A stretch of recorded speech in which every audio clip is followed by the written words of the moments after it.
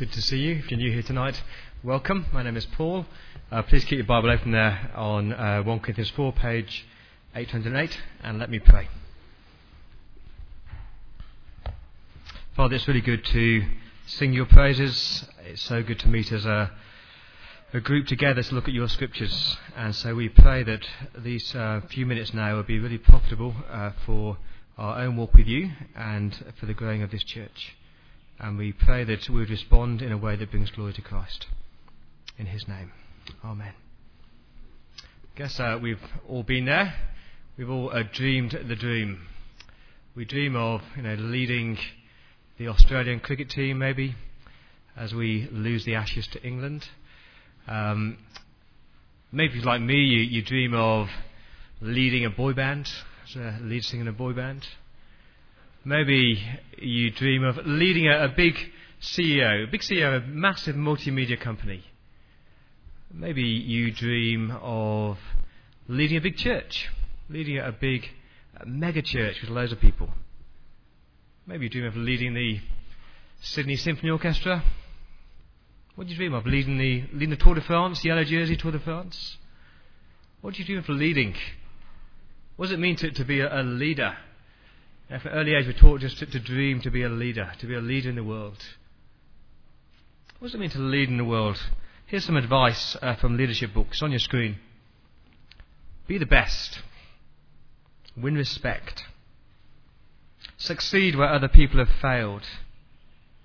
Or this advice from another book. Form is more important than content. Prestige is more important than humility. Rhetoric comes above truth.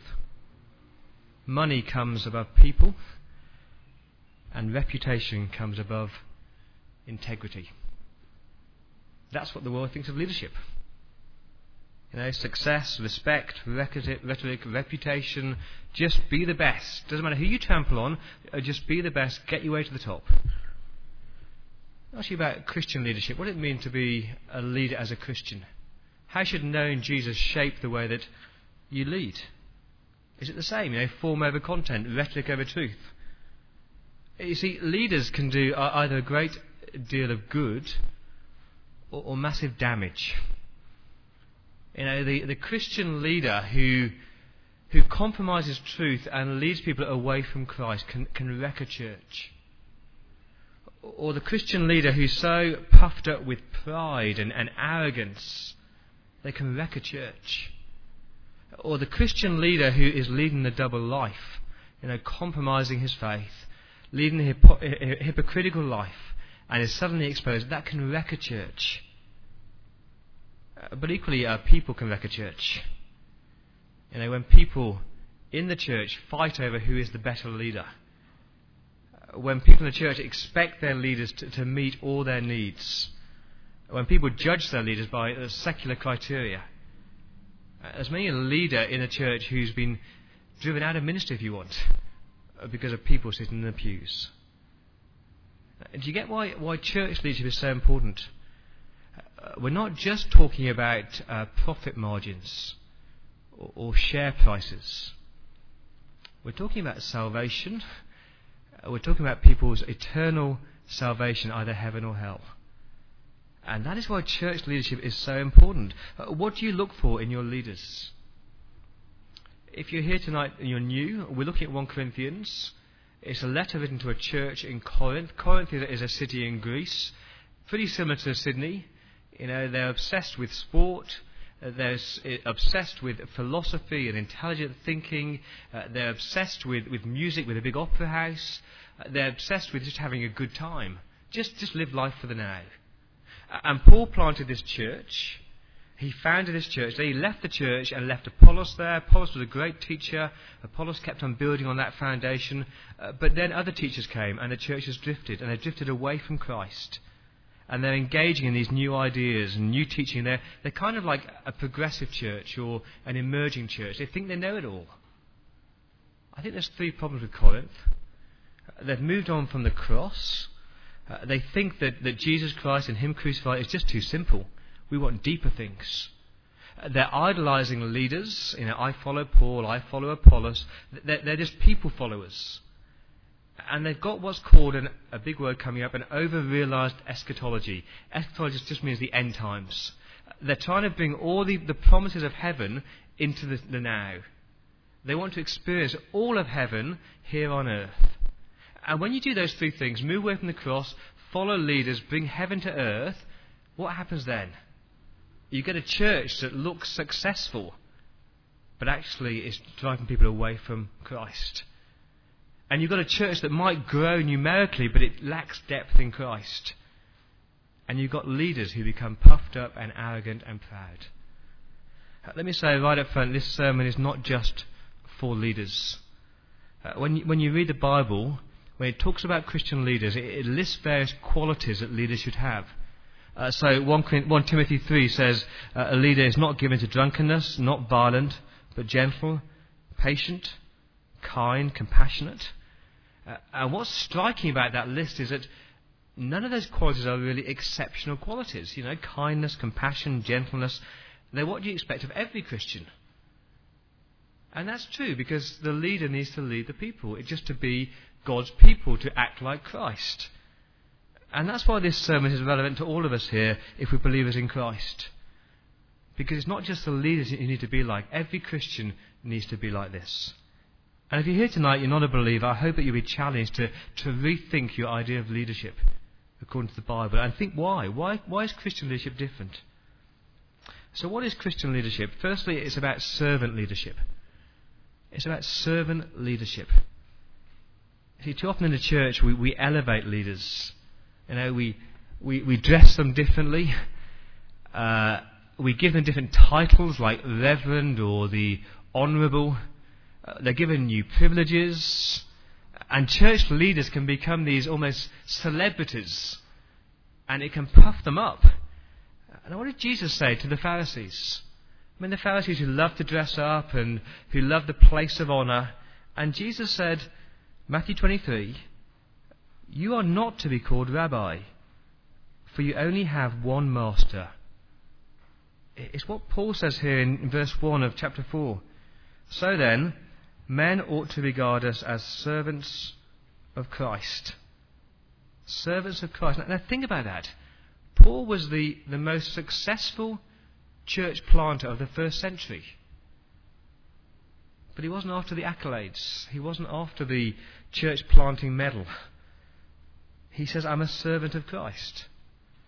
The word he uses is an unusual word. It's like the attendant who carries someone's bags for them. Or it's like the PA who does all the work. You know, she organises or he organises the speeches and the conferences and somebody else takes the glory. That's the word. He says, I'm a servant of Christ. Not glory to me, but glory to Christ. Or verse 1 again, as those entrusted with the secret things of God. Literally a steward of the secret things of God. Again, that word steward is a bit like the air stewards, you know, who are given responsibility to look after a child on a flight, to get the child from London to Sydney, and they sit with them and they protect them and they care for them. He's kind of saying, I've been entrusted with the secret things of God, verse 1. That is just the gospel. The things that God kept hidden for generations but has now revealed. He said, I've been entrusted with that and I'm going to guard it with my life. That is Paul, a servant and a steward. Now do you see what he's saying? He's saying a leader, a Christian leader, is a servant with just one master, and that master is Jesus Christ. You know, Christian leaders are not servants of the church, as if the church can tell them what to do and not to do. Leaders are not masters of the church, you know, as if we're lording it over people. Jesus is the master, we're just servants. Steve Krieger has just joined us as an MTS apprentice. And I have to say, I've been shocked by the number of times that people have called him the slave boy. It's shocking. But then again, it's not shocking. It's actually spot on. He's not my slave, he's not your slave, but he is a slave of Christ. Just like I'm a slave of Christ, and just like anybody who is a Christian is a slave of Christ. We're serving one master, Jesus Christ. Now, how do you spot the true servant leader? According to 1 Corinthians 4, it's about faithfulness and about playing to an audience of one. See it there in verse 2? Now, it's required that those who have been given a trust must prove faithful or prove trustworthy. That's the litmus test, not eloquence, not wisdom, not initiative, not success, not popularity, but are they faithful? Are they trustworthy with God's word, with God's message? A friend of mine, Philip, he's now a pastor of a church. I was at church with him, in a Bible study with him. He wasn't the most intelligent, he wasn't the most eloquent person, but boy, he was faithful. And he led great Bible studies. They weren't showy, they weren't dynamic, but they were faithful and they were trustworthy. And now he's pastor of a church. Again, not the most dynamic speaker, not the most showy, but he is faithful to the Word of God. And God is growing his church. And that is the criteria. You might not like style, but is the leader trustworthy? Please stop measuring a success of a church by personalities or styles or just numbers. Ask the question, is the minister faithful? Faithful to the gospel? Are they faithful to their master? And are they just seeking the approval from their master? So, audience of one. You see, if you look for your compliments in the now, you miss the goal. If you're looking for people's comments now, you'll just become people pleasers. But Paul's ministry was shaped by a day called Judgment Day. It's there in verse 3. I care very little if I'm judged by you or by any human court. Indeed, I don't even judge myself. My conscience is clear. But that doesn't make me innocent. It's the Lord who judges me. Therefore, judge nothing before the appointed time. Wait till the Lord comes. You see, the Corinthians are kind of acting like a grand jury. They've put Paul in the dock, and they are examining his ministry. They're criticising, they're passing comments, they're delivering their verdict on Paul. And churches do that all the time. Churches do that all the time. They make comments about leaders in the church that are quite frankly outrageous. They don't know the facts, they don't know the background, they don't know the big picture, yet they feel they have the right to pass judgment. And again, many a man has been destroyed in ministry trying to keep everyone happy and just listening to all the criticism. But the servant leader says, I'm actually just playing for an audience of one. God is my judge. Verse 4, it's so liberating. It's the Lord who judges me. You see, if I'm God's servant, then actually only He has the right to judge me. And if He's entrusting me with the gospel, He's got the right to tell me or to judge how I've used it. It's not arrogance, it's not irresponsibility. When Paul says in verse 4 or verse 3, he doesn't even judge himself, he's not saying he never self-examines or he never does self-discipline. Both of those are good things. But he's just saying, I recognise that actually my judgment is sinful. Sometimes I think too highly of myself. Sometimes I think too lowly of myself. And as for other people, the human judgment is always tinged with a bit of jealousy, a bit of pride, a pinch of self-seeking. And he's not saying that you never make judgments. This next chapter, chapter 5, he said it's right to rebuke the immoral man. We must judge people by the way they live. But he's saying that when it comes to cross-centred leadership, the only verdict that really counts is the last day, when you stand before God and get His verdict. So verse 5 again, wait till the Lord comes.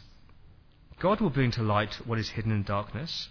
God will expose the motives of men's heart, and at that time each will receive his praise from God. It's kind of like there's a day, a bit like show and tell at school, where everything will be revealed. Nothing is hidden. Methods, motives, content, all on display, and God on His throne, who has the right to judge us, He will give the verdict. Friends, if you're here tonight and you're forever examining and criticising leaders, making judgments about sermons or methods or decisions, please stop. Please stop and ask the simple question, are they serving Christ? Are they being faithful? Are they just playing for an audience of one? And if you are a leader, a connect leader or a music leader or a mission leader or an outreach leader, these verses are so liberating and yet sobering. They're sobering because, yes, we will be judged. God on that last day, verse 5, will bring to light our motives and our methods. It's not about starting well, it's about finishing well. It's about reaching that last day and saying, I've been faithful to the end. It's sobering, but it's so liberating because we don't need to be crowd pleasers. We don't need to explain everything to everyone. We're just playing for an audience of one, God himself. And I guess I'm pleading just to pray a prayer like, may God use me and keep me faithful and be as loving and as kind as my master is, and keep me a fool for Christ. And that last day, just hear those words, well done, good and faithful servant. That is Christian leadership. Not the glory boys, but just humble, servant, Christ-centered leaders. Secondly, it's about Christian or Christ-like living. So just think for a moment. How did Jesus lead when he was here on earth? Just think about the way that Jesus led when he was here on earth. He didn't use brute force. Sometimes, when he needed to. He was compassionate, he was kind. He didn't demand his rights, he wasn't selfish, he didn't live in the biggest house or drive the fastest car or dine at the latest restaurants.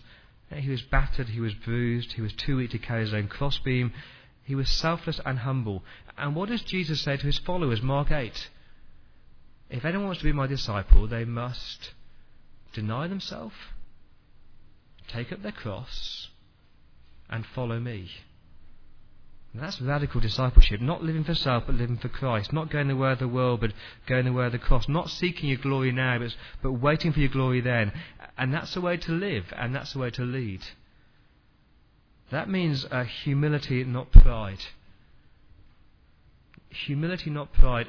Pride is that insidious sin that seeps into all of us, where we do it every Sunday. We look around at each other, and we start to make comparisons and feel smug and think, actually, I'm better than that person. And we think that we're someone successful. Pride is a massive part of worldly leadership. Put on the latest designer suit or carry the latest handbag and walk into that meeting with your head held high and just think, whoa, I've made it. What does Paul say in verse 6? I've applied these things to myself and Apollos for your benefit, so that you may learn from us the meaning of the saying, don't go beyond what's written. Literally, don't keep your fingers in the text. Keep your fingers in God's word. Then you will not take pride in one man over against another. Then you won't start saying, Joe is the brilliant teacher, I can't learn from anybody else. I must go to Bob's church because he is so eloquent. What would Paul say to the leader who struts around, who thinks he's somebody? What would he say? Verse 7. For what makes you different from anybody else? What did you have that you didn't receive? And if you did receive it, why do you boast as though you did not? He's saying in verse 7, who in the world do you think you are? What do you have that you didn't receive from God? You've got nothing that you didn't receive from God. Are you rich? That is God's grace. Are you intelligent? That is God's grace. Are you healthy? That is God's grace. Have you seen growth in your church? That is God's grace. Why do you boast? Why do you keep boasting about yourself and talking about your achievements? Friends, the I word, the I language, or the me language, and the boasting, or the I'm the brains behind this, and that need for your name to be attached on, again, everything in church, that's not humility, that's pride. But the humble leader is a person who says, look, I'm happy for somebody else to take the glory for that idea. It was mine, but that's okay, because it's about Christ, not me. And we thank God for other leaders. We're not competitive, we're not fighting. You see, that's what the cross does. It's hard to be arrogant, it's hard to be proud when you come before the cross of Christ and you just say, I'm a nobody. I'm a sinner in need of God's grace. I'm no more deserving or less deserving of God's forgiveness. If we're leaders, it's all glory to Jesus. That's humbling, not proud. And it's suffering, not glory. It's suffering now and glory then. Verses 8 to 30 are actually full of irony and sarcasm. If you ever thought it was wrong to be sarcastic, just read these verses. See, Corinth was the it church, the perfect church. They'd made it. They had blessings and God was doing powerful work in their midst, and there was talk of freedom from sickness and freedom from sin, and you can conquer it and you can claim it all in the name of Jesus. You can have all the blessings of heaven in the here and now. That was Corinth. And what does Jesus say? Jesus says there's great blessings now. You have an intimate relationship with God now. You're forgiven now, but you're waiting for glory. You're waiting for heaven. This world is not it. If this world is it, then why wait? Just listen to the irony in verse 8. Already you have all you want. You don't long for anything, do you? Not even a deeper intimacy with God. You've got it all now. Already you've become rich. Already you've become kings. You're reigning now as though you've entered the kingdom of heaven right here, right now. And that's not the way of the cross. The cross is weak, and the cross is foolish, and the cross is gloryless. Just picture a parade. It's a Roman arena. It's a bit like our ticky-tape parades here, you know. And who comes first? All the powerful people, all the dignitaries come first, and then behind them become the more junior ones. At the back in the Roman arena you'd have the prisoners, you've had the slaves, the people about to be thrown to the lions. And Paul says, you know, you guys, you're up the front. You're taking the box seats, you're parading on your glory. Me, I'm at the back, with the prisoners, with the slaves, just walking in the footsteps of my master. Verse 9. Seems to me that God has put us apostles on display at the end of the procession, like men condemned to die in the arena. We've been made a spectacle to the whole universe, to angels as well as to men. We're fools for Christ. We are fools for Christ, but you are so wise, he said. You think you're so clever, you think you're so puffed up. I'm prepared to be stupid for the world because of Christ. Verse 10 again, we're weak, but you're so strong. You know, you've got your powerful presentations, you've got your rhetorical muscle. As for me, I'm happy to be weak. I'm happy to be dependent on God. Verse 10 again, you are honoured. You know, everyone's talking about the Corinthian church. Everyone's podcasting your sermons. Everyone's hanging off your every word. Me, I'm happy to be looked down on as long as I honour Christ. Verse 11, to this very hour, right up until the day Christ returns, every hour literally, I'm hungry, I'm thirsty, I'm in rags, I'm beaten, I'm homeless, I'm working my hands, I'm being cursed, I'm being slandered. I don't retaliate. Verse 13, when we're slandered, we answer kindly. Up to this moment, we have become the scum of the earth, the refuse of the world. Just so you feel that, it's the floor that's being swept, and it's all the dregs, all the dirty bits that you picked up. That's how he wants to be. It's like when you wash yourself, it's all the dirt off your body. That's what he wants to be. It's the garbage, the despised by the beautiful and successful people of the world. He's happy to be that because he's following Christ. And you can't help but read these verses and think of Isaiah 53. Jesus, scorned, rejected, spat on, nothing attractive about him, but he didn't retaliate. And the Bible says, if you're a leader and if you're a Christian, the way of this world is actually suffering now and glory then. 2 Corinthians 4, our light and momentary troubles are achieving eternal glory that far outweighs them. Romans 8, I consider our present sufferings not worthy compared to the glory that will be revealed in us. That is biblical Christianity. You won't be popular. You might not wear the best clothes or drive the fastest car, but you'll be following Christ. Now, if I stood and read these verses in the church that I visited in Ethiopia, you know, people there would say, yeah, that's right. I have gone hungry. Slandered, yep, most days for being a Christian. Beaten, yep, I was beaten. A number of times. But we don't feel it, do we? Because, you know, I sat writing a sermon in my office with my wireless laptop and in a nice car. Slandered? I have been occasionally, but not often. Beaten? Never. See, it's hard to identify with Paul. I think in many ways we identify most closely with the Corinthians, don't we? Well-fed and rich, and people who expect not to be slandered. And we never expect to be badly treated for being a Christian.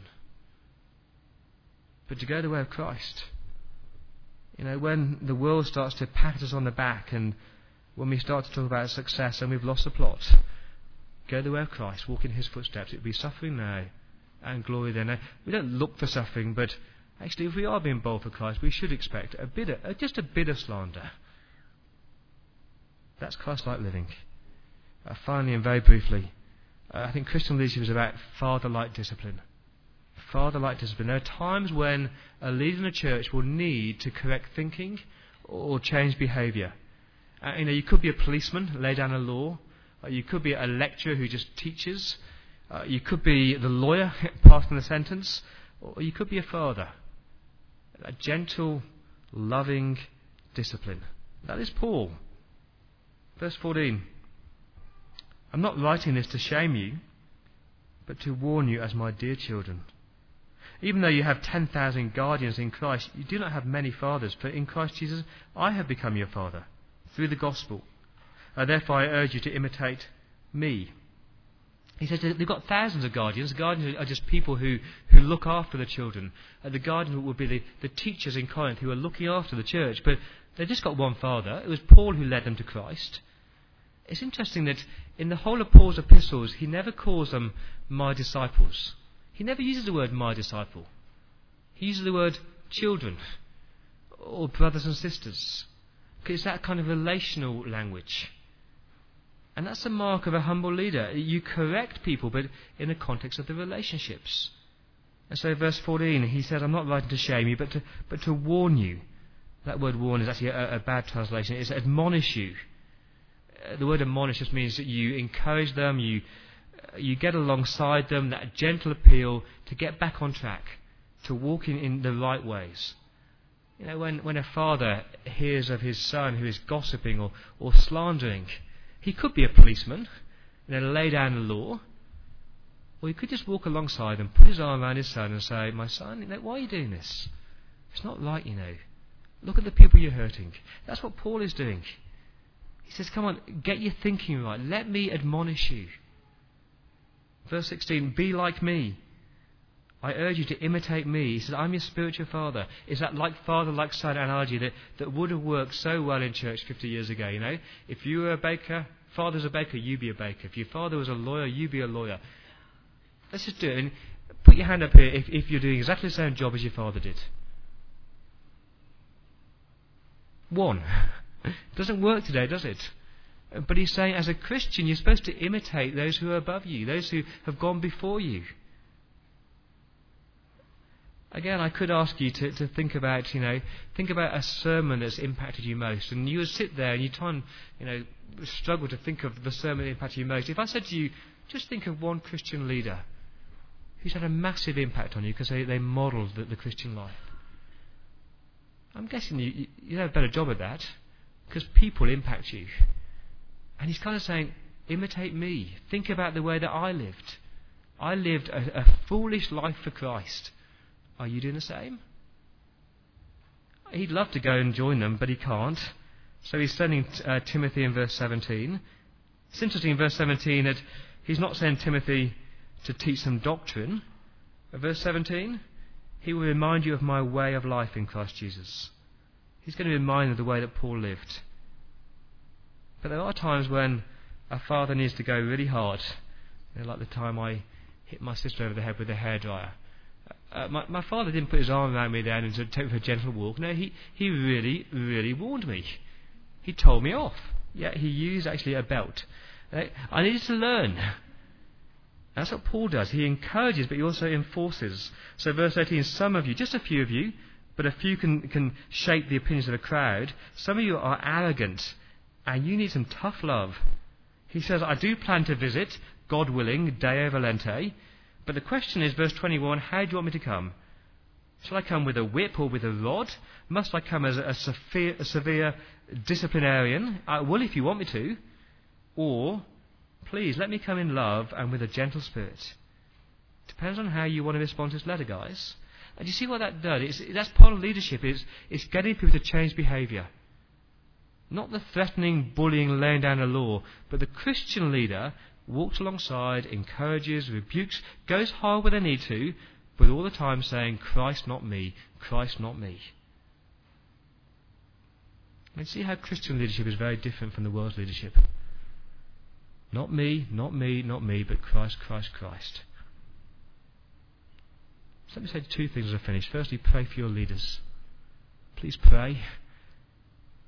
Pray for me, pray for Mark, pray for your Connect leaders, pray for your kids' church leaders, pray for your mission leaders, your student ministers, your wardens, your parish council, your bishop, your archbishop, anybody in a leadership position. Pray that they will be like this, servant-hearted, Christ-like.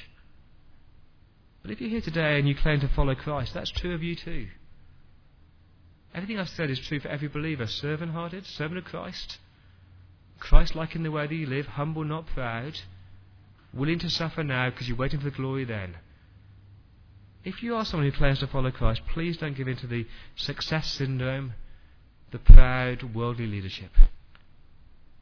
Please be faithful and humble and Christ-like. And I pray that this church will be a church that just plays for the audience of one for that last day when we'll sit before our judge. Let me pray.